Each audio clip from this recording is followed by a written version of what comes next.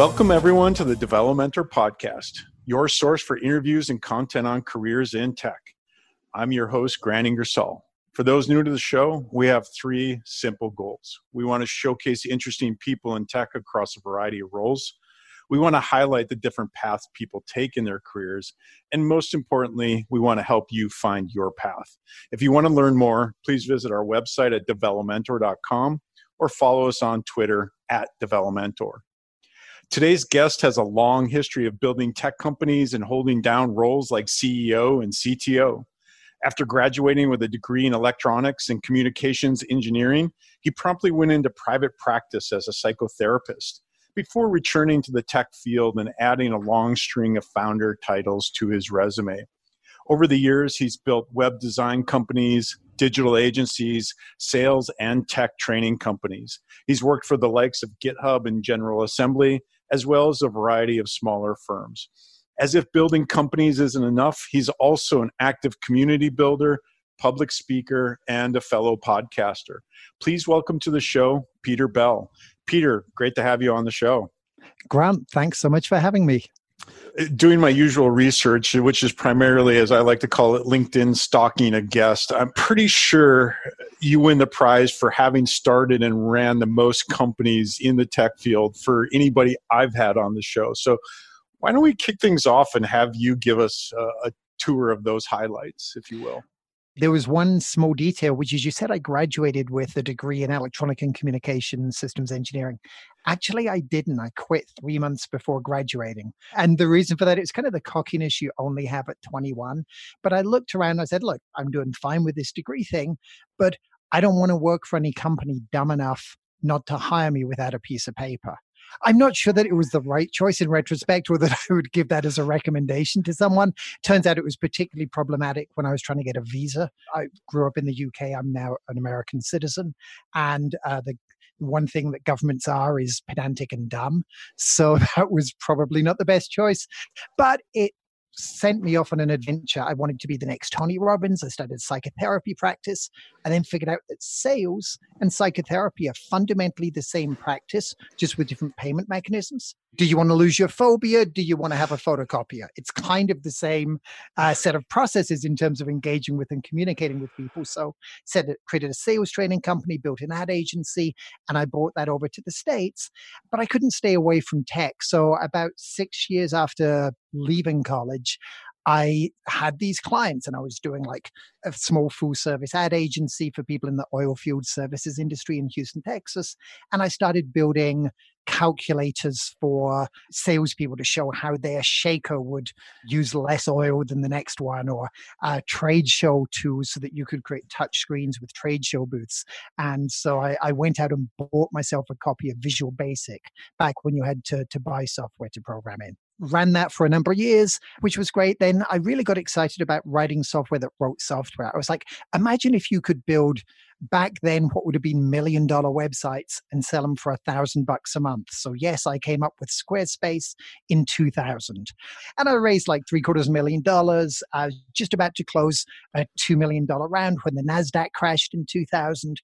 Sold the business to another company in New York. And it was great. I got to write software and run a team that built over 400 custom web applications over the course of about 2 years.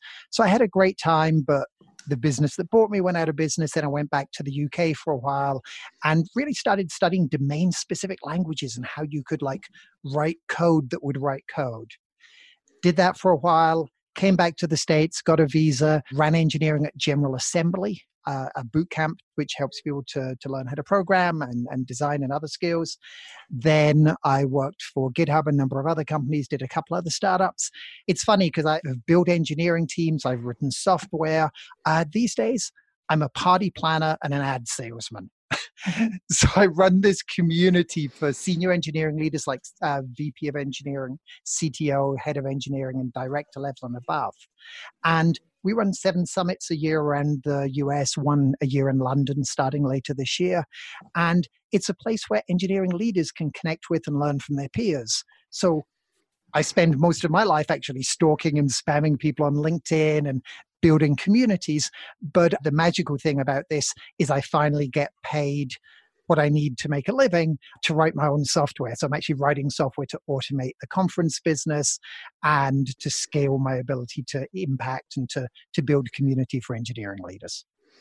That's so fantastic. I mean, there's so many things to dive in there. The last thing you said really resonates with me. So I want to put a pin on that because I've had some similar thoughts around that and would love to dive in more around how you're helping build out the next generation of engineering leaders. But I would be remiss for our listeners if I didn't go back to that very first job title, which just stands out. Okay, I want to talk a little bit about the quit 3 months early a little bit more, but then you went and started a private practice as a psychotherapist. Like, what was that all about? And like, what led you into that? Because you have a tech degree and then you went and did this thing and then you went back into tech.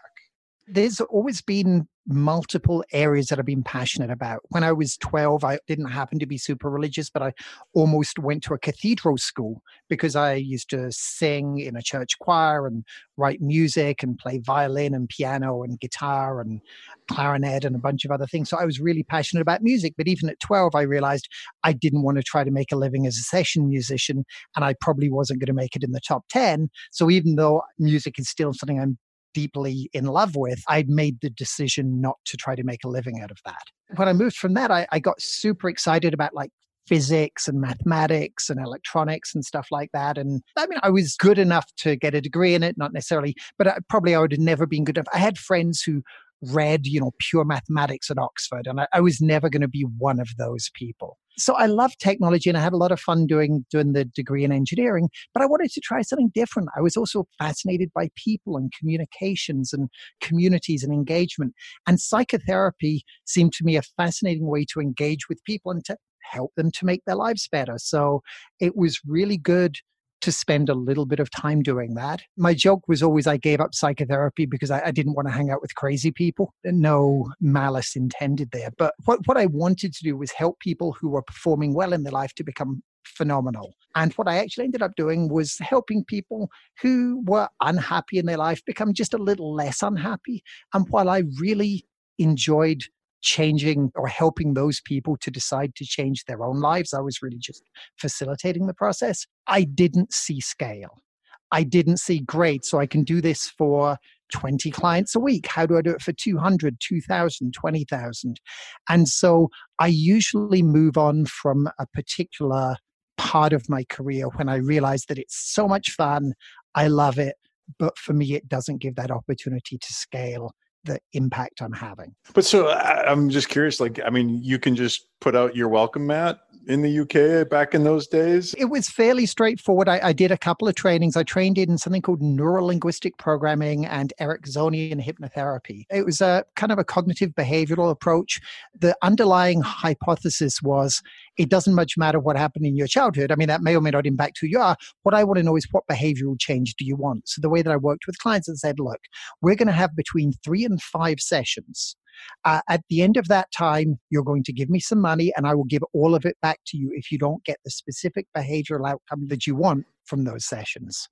Yeah, okay, that makes sense. It's funny on this show, NLP has a whole different meaning than the NLP you're talking about there. Absolutely. So I was very lucky way later in my career. I was at Flatiron School, which is just this phenomenal boot camp for people who want to change their lives and become programmers and designers and computer security professionals. And I got to actually launch their online data science program, which was great. So I got to work with a team of very experienced data scientists. And I'm sorry you can't see it, but I've got a bookshelf full of data science books behind me because I was desperately trying to what's maximum likelihood estimation and how do I teach central limit theorem? So I was desperately trying to figure out all that stuff. Luckily, I managed to hire some instructors who knew a lot more than me before the students got ahead of me in my reading. But that was a lot of fun. So I like both types of NLP. That's fantastic. I think you're probably the first guest who's uttered those words. So that's great. I mean, one thing that strikes me, Peter, across much of your career, the words founder, CEO, CTO resonate. Where did that entrepreneurial and leadership spirit come from, if you will? It sounds like, you were pretty curious as a child. So, you liked a lot of different things. And I'm curious, how did the desire to start up, to found come forward as you got into your career? It's a great question. I didn't have a lot of like super strong mentors or resources. I was the first in my family who'd gone to college. My dad died when I was super young. My mom was super supportive, but she was working in an administrative job and trying to balance that with being a single mom. And if I had been an American citizen and maybe had some other background, I think I would have had a very different career path. I would have probably moved to Silicon Valley as soon as I could, got some kind of job with 2 or 3 early stage tech startups, learned what they were doing wrong, and then taken a run at raising some capital and doing it myself. As it was, though, I didn't see opportunities in front of me. There was the ability to become an electronic engineer and work for a big aerospace or defense contractor, and that wasn't wildly appealing. And so I didn't know how to get a job. I was looking at impact and changing the world, as I think everyone wants to at 21. I was sending unsolicited marketing pamphlets to Greenpeace to try to persuade them that I'd be like this great copywriter and designer. I'm an okay copywriter. I'm a horrible designer. So I never heard back from them. So I didn't see that anyone else was going to give me a chance. So I'm like, I'm just going to start things and maybe one of them will work out. Here you are today. I mean, obviously some of them have worked out. So I'm kind of curious, you hit on something that is intrinsic to being a founder, which I've experienced myself, and that it is a roller coaster of a ride. What have been some of the key inflection points, some of the highs, some of the lows of being a founder, being an entrepreneur? The great thing is that when I look back on my life, there's things I probably did badly. There's things I could absolutely be more successful at or kinder at or more thoughtful at or more balanced at. But I've lived my life my way. I'm very, very happy kind of looking back and saying, I don't have regrets. There are things I could have done better, but no regrets. So that's absolutely the high point. The low point is I spent a huge amount of my life, I was working 100, 120-hour weeks for a very long time, and I didn't have as balanced a life. It's way more stressful. I remember getting a job. I've only had, I guess, 3 or 4 jobs, like actual full-time W-2 paid jobs in my life. I just turned 50. So most of my time I've been doing my own thing. I kind of thought I'd retired because somebody paid me every month. I only had to work 40 or 50 hours a week, and I just had to meet expectations. I'm like, my God, this is what retirement feels like. So it was lovely to retire for a while, and I was very lucky that I got to retire at General Assembly, at Flatiron School, but now I'm back building my own thing again, and I'm ready. I did love the impact, the being part of something bigger. I've not done horribly, but I've never built anything terribly successful. The biggest company I've ever had is 25 employees. The most I've ever raised has been $1 million a couple times. So Elon Musk has nothing to worry about. I'm not coming up in his rearview mirror of his Tesla. But at the same time, I've really enjoyed the process of being able to build and direct things. And to really, I think for me, the high point is that absolute freedom. The downside is it's stressful and it's hard to have a balanced life. I think it's also, though, important to distinguish the kind of startup that you're trying to build, because I spent a lot of time where, a couple times around I raised VC money and it was, 500 million or bust, right? It was like, let's build something substantial. Right now, I love what I do. I'm building a community for people that I really like. I'm improving best practices for engineering leaders because they're the pointy haired bosses. And maybe if they don't suck, then maybe engineers will be happier. If software is really eating the world, maybe we can build better software that eats it in a better way. So I love what I'm doing. But in the scheme of things, it's a podunk little business. And I'm very happy that it gives me the time to engage with my family and with other pursuits. And that it's unusual now for me to put in more than 50, 55 hours in a week. And I just love that.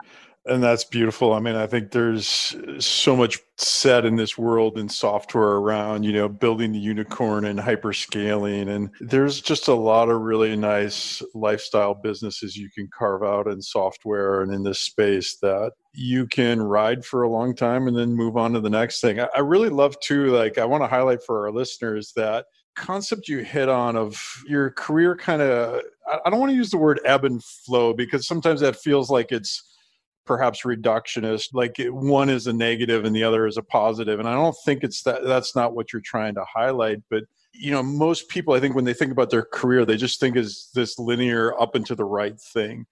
And there's a time and place for all of these different approaches. It's going to sound like a song from the 60s or whatever, but there's a time to start up and there's a time to retire.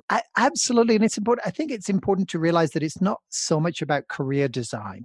It's about life design. It's about saying at some point in time, I'm going to get cremated. There's going to be a gravestone with my name on it. Just before that, what do I want to look back and say, that was how I wanted it to be? Don't get me wrong. There's been plenty of times in my life where I'm like, that's great, but I can't pay rent next month, so let me hustle. There are times where you're taking care of sick relatives, where you can't afford rent, where you can't afford car payments, and you kind of just put your head down and get through those times. But once you have that little bit of breathing room, and I think if you keep investing in learning, in improving your skills and improving your aptitudes and capabilities, at some point in time, my mom always used to say it's like climbing a greasy pole. Eventually the grease just wears off and you can get up the damn thing. Once you get that little bit of space, it's important to take a step back and say, so do I just want to run bigger and bigger companies? Do I just want to make more and more money? Do I just want to have a bigger and bigger impact? Do I want to have hobbies? Do I want to have family? Do I want to have personal relationships? What life do I want to design, and how can I take small, concrete steps today towards building the life that I want, not just the resume that looks impressive? Yeah, that's so true. And I think tying some of these things together, one of the beautiful things I think that kind of I see as an arc through your narrative, through your career, is this teaching and helping people learn, whether it's the training classes you did early through to leading these boot camp organizations like General Assembly, Flatiron, to now what you're doing with CTO Connection, et cetera. Was that always kind of a passion of wanting to help people learn and teach, or did you kind of grow into that as you saw the needs of the software world evolving and realizing that there's just this big gap in terms of the way we build teams, the way we think about software engineering and individual contributor growth, et cetera? I've always been passionate about teaching. Like when I was a kid, I wanted to be on stage. I'd like play my guitar at, 5 at the local camp where we'd go away for the summer and stuff like that. But as I grew up, I've always been passionate about teaching, about helping other people. And it ties back, I think, in a way to if I look at the underlying objective for the psychotherapy, it was to help people who are okay become great, people who are great to become phenomenal, and to be some small part in that. And it turns out that providing people with, whenever you blend tech with something else, it almost like it becomes a superpower, right? If I'm like, I want to be a teacher, great. And, in Kentucky, I'll probably make, $22,000 a year doing that for a local school system. And much as that would be a wonderful thing to do in the world, that doesn't meet my financial contribution or other goals. But I'm like, wait a minute, I can teach and stand up in front of people and tell a couple of jokes and get them to learn enough GitHub or Chef or Ruby or Redis or Groovy or whatever I was teaching at the time. And I would teach these full day training classes, and I get to hang out with 20 or 30 passionate people, help them to level up in a particular skill that maybe they weren't so familiar with, give them the blend of the classroom learning and, the best practices that I'd seen from professionals in the field. And it was just magical to help people to go on that journey and to engage with them that way. So I've always loved building communities and teaching. It's just a great way to kind of contribute, but also to make a living. Yeah, that's so true. And one of the things I always tell engineers, one of the best things you can do in your career is go train people on your software or train people on some of these ideas, because not only do you help others learn, but the number of times I've been standing up in front of a class giving training and realized a better way to build my software I can't even keep track of anymore, because, it's that old saying of you got to teach it to really know it. And until you really know it, you don't really understand where it's broken. So it's almost like two sides there that can really benefit. That's actually a really important distinction. I would be a horrible teacher on an ongoing basis. Like even in a boot camp, I taught evening classes for General Assembly. I taught part of one of their first web development immersive. I helped to teach a data science class online for Flatiron School. I love to teach something because it helps me to learn it. And I'm also super passionate about learning new things. Once I've learned it, I could probably teach the same class like 3 to 5 times.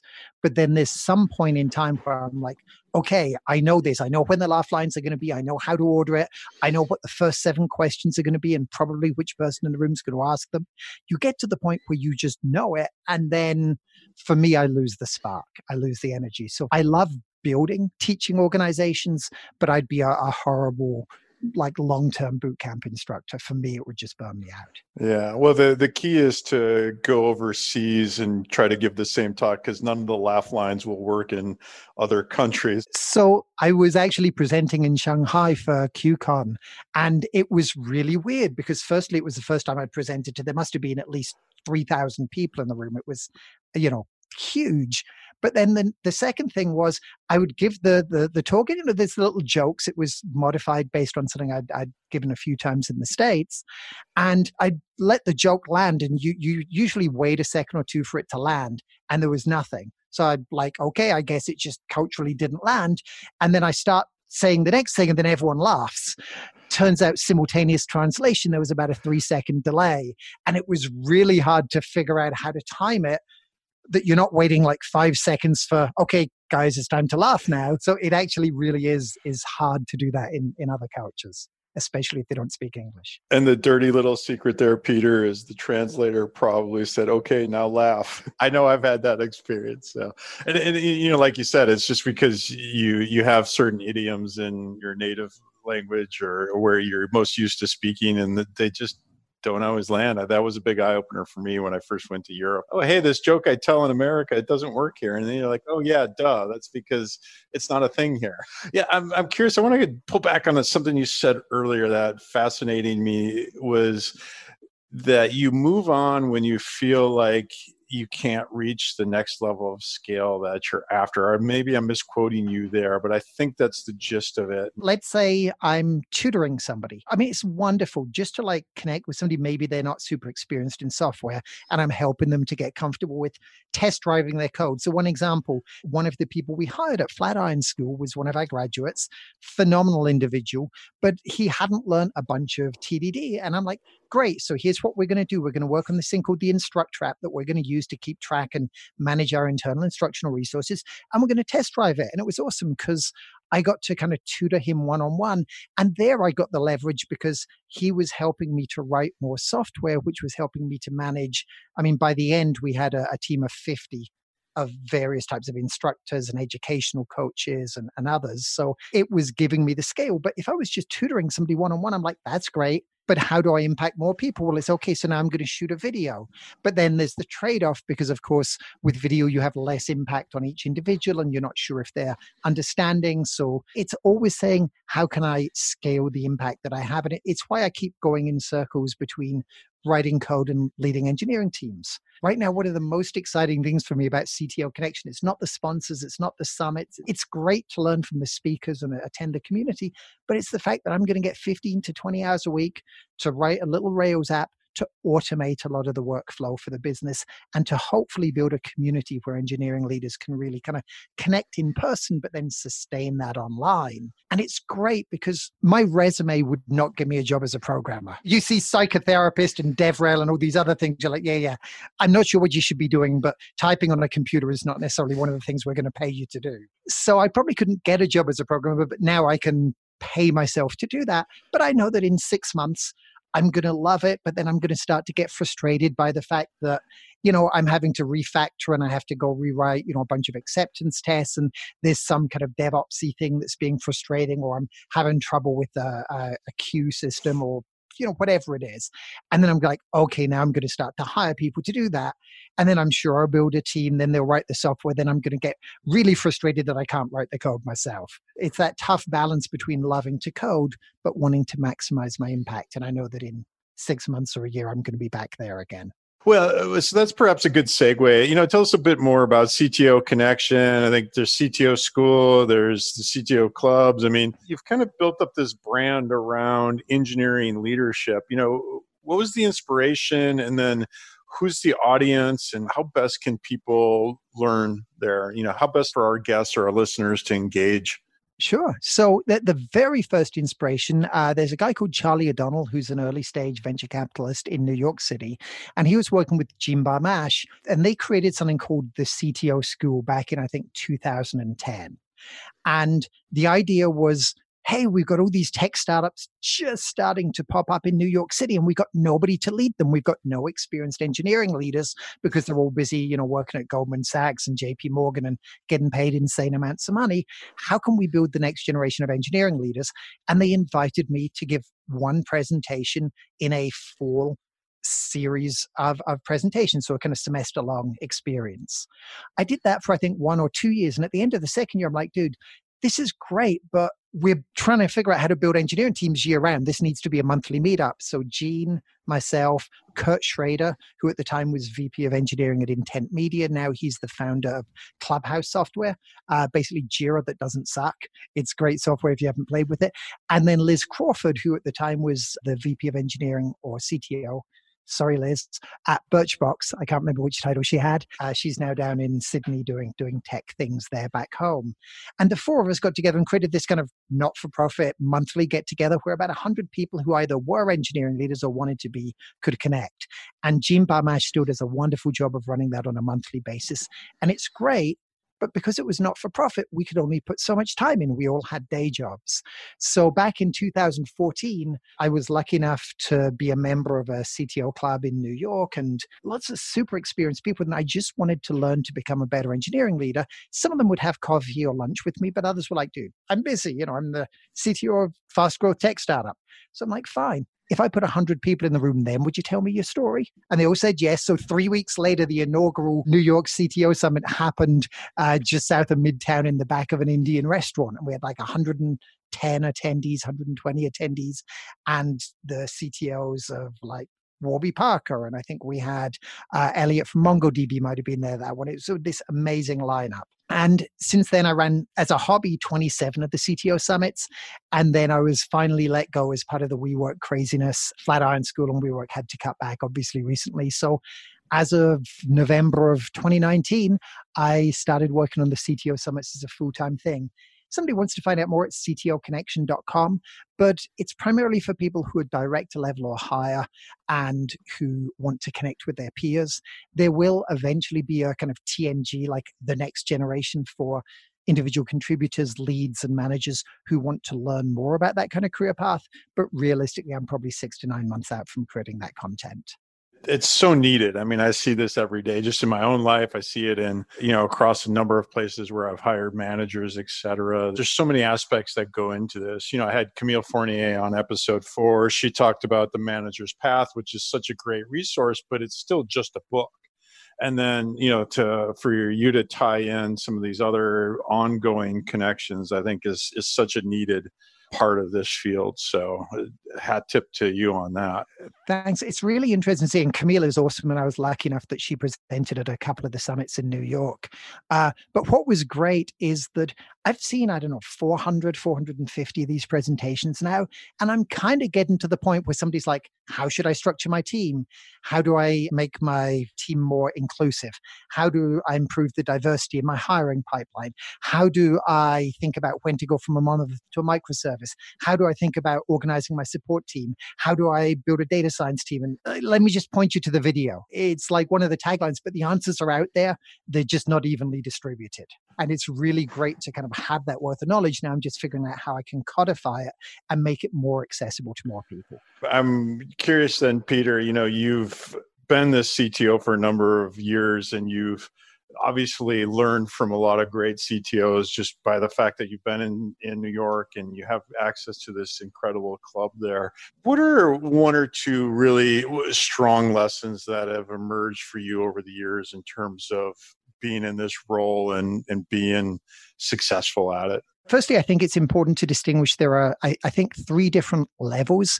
And they're not levels like getting a promotion. They're levels like changing your job entirely. In the first, you're an individual contributor and your job is to write code, right? You deliver software that adds value. In the second role, you move into a manager position and your job is to build people. It's to do whatever it takes to help your team to succeed. And then finally, once you move to a director level or higher, if you choose to do that, you're building organizations. And interestingly, it ties in many ways a lot of the kind of logical thinking and planning ties in. There's a lot more commonality between being, say, a VP of engineering, individual contributor, and being a manager is almost something totally different because it's much more about helping your team be as successful as possible. So the first thing I'd say is that those are three different careers. And it's important to realize, I think a lot of companies are doing a much better job of creating technical tracks now that don't just become a manager just because, or a director just because. Do it if you like the tasks you're going to be performing, not just because of the title that you're going to get. The other things I'd say is anyone who moves into either management or organization development will find out pretty quickly. The hard part isn't the software. It's not the architecture. It's the people. It's primarily about how do you do a job of creating a space where amazing, diverse people want to come together and bring their whole self to work. And then the final thing I'd say is you can't do it alone. I remember even in the early days when I was writing code, I would have a buddy and I would do database queries when they got stuck, and they would write jQuery for me when I got stuck with a JavaScript, because I, at least at that time, didn't feel that I could know it all. And especially when you're building and managing engineering teams, it's important to build a strong community. However you do that, because those are the people that will be there for you. You can't go to your boss and say, I don't know how to do it, or they'll fire you. You can't go to the people who report to you and say, I don't know how to do it, or I'm scared, or I'm overwhelmed, or they'll quit and find another company. So somehow you need to have some kind of release valve, a set of people that you can just be honest, and they may or may not help you to solve the problems, but they will certainly have been through similar things. So build your tribe, build your community. Yeah, that's interesting. Although I'll challenge you a little bit, because I think you can go to your boss and your team. There's a way to do that. There absolutely is. But try going to the team and saying, so good news, I'm keeping 40 of the 60 of you. Any idea how we're going to pick who the 20 are? It's just not the conversation they're going to want to engage with constructively in most organizations. For sure. No, that's exactly right. There are certain conversations, the HR conversations, the legal conversations, especially in this day and age of modern CTO. And this is perhaps the next question. It's evolved quite a bit. I think you kind of hit at it with this whole self. When your whole team is bringing their whole self, right? That requires a level of engagement as a leader that I think was different from, say, 20 years ago. And so I'm kind of curious, how do you think about the role evolving going forward? It's a great question. And the challenge with a title like CTO, for example, I was speaking with one of the guests on the CTO Connection podcast, and they said, my job as the co-founder and CTO is to do the stuff that's not getting done, the stuff that falls through the cracks. And so depending upon the size and type of organization, there are so many different types of engineering leaders. Sometimes they map to traditional roles. The VP of engineering is more known for making sure the trains run on time, right? It's like, do we have a consistent hiring process and career ladders? Do we have well-structured teams? Do we have good DevOps processes? Do we just kind of have everything working as a well-oiled machine? But for a CTO, it's kind of all over the place. Some of them are like deep technical leaders that simply solve problems that others couldn't, that attracts talent to them. Others, it's all about being in the community and telling the technical story and giving credibility to your sales organization. In others, it's absolutely a political and bureaucratic role that's primarily about how can I negotiate, some more funds for my organization so that we can do the things necessary to keep this larger business running.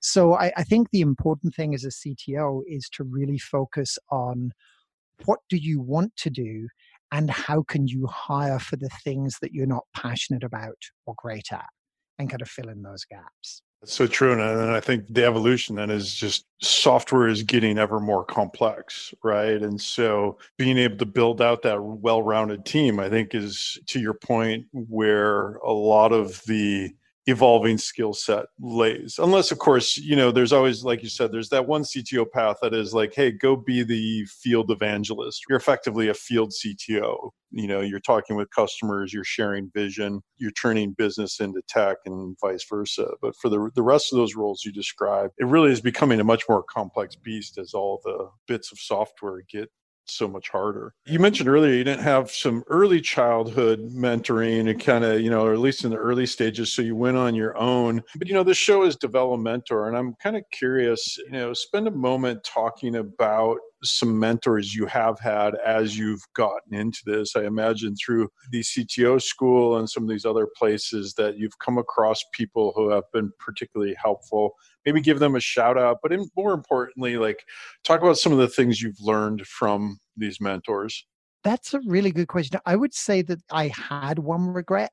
It's that while I love to be independent, which I don't think is in itself a bad thing, I have not taken advantage of the ability to learn from other people as much as I could. I think I would have been much more successful, much more quickly if I had taken on a kind of mentor relationship as a mentee.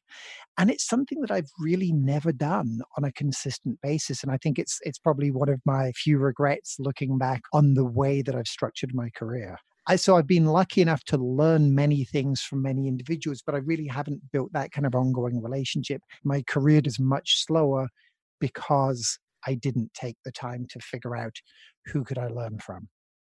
Yeah, I appreciate the honesty. I've often felt that way as well. I've had some guests on the show who were right from day one, explicitly their whole job choice was geared around who could they go learn from. Whereas, especially early on in my career, it was very much what tech could I work on?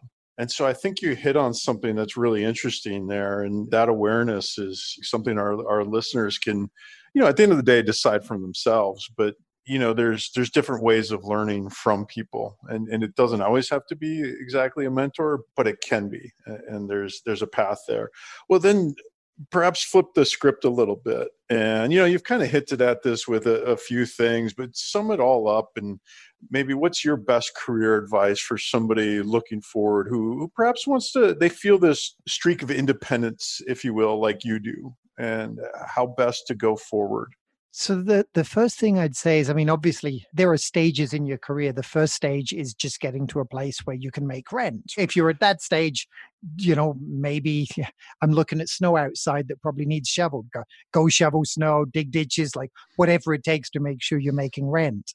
Once you get beyond that, I think it's a matter, especially if you're early in your career, the career paths that people talk about, the opportunities that are going to exist for you in your career are wildly different and more diverse than the career opportunities that exist today.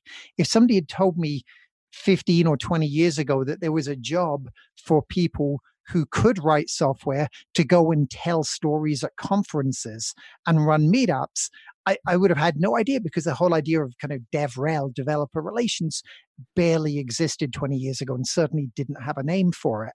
There's going to continue to be this proliferation and explosion of opportunities. And I guess the piece of advice I would give is to try to become the intersection of two things. If you've got one skill, the problem is lots of other people have that skill and you become a commodity.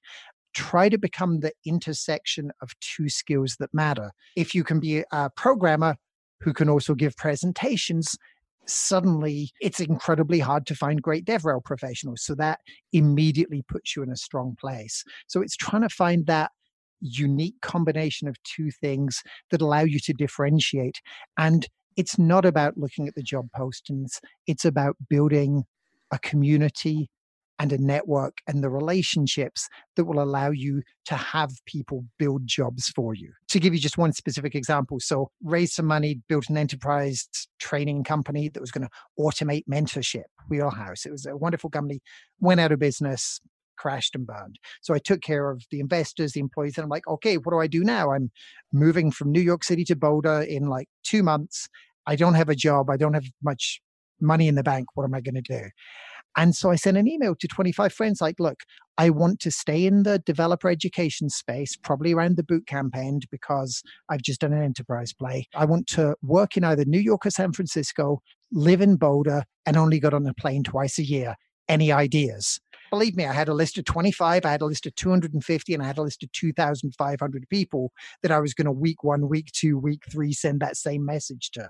So luckily enough, a number of companies offered me something, and I was very lucky to get to build the online instruction team for Flatiron School.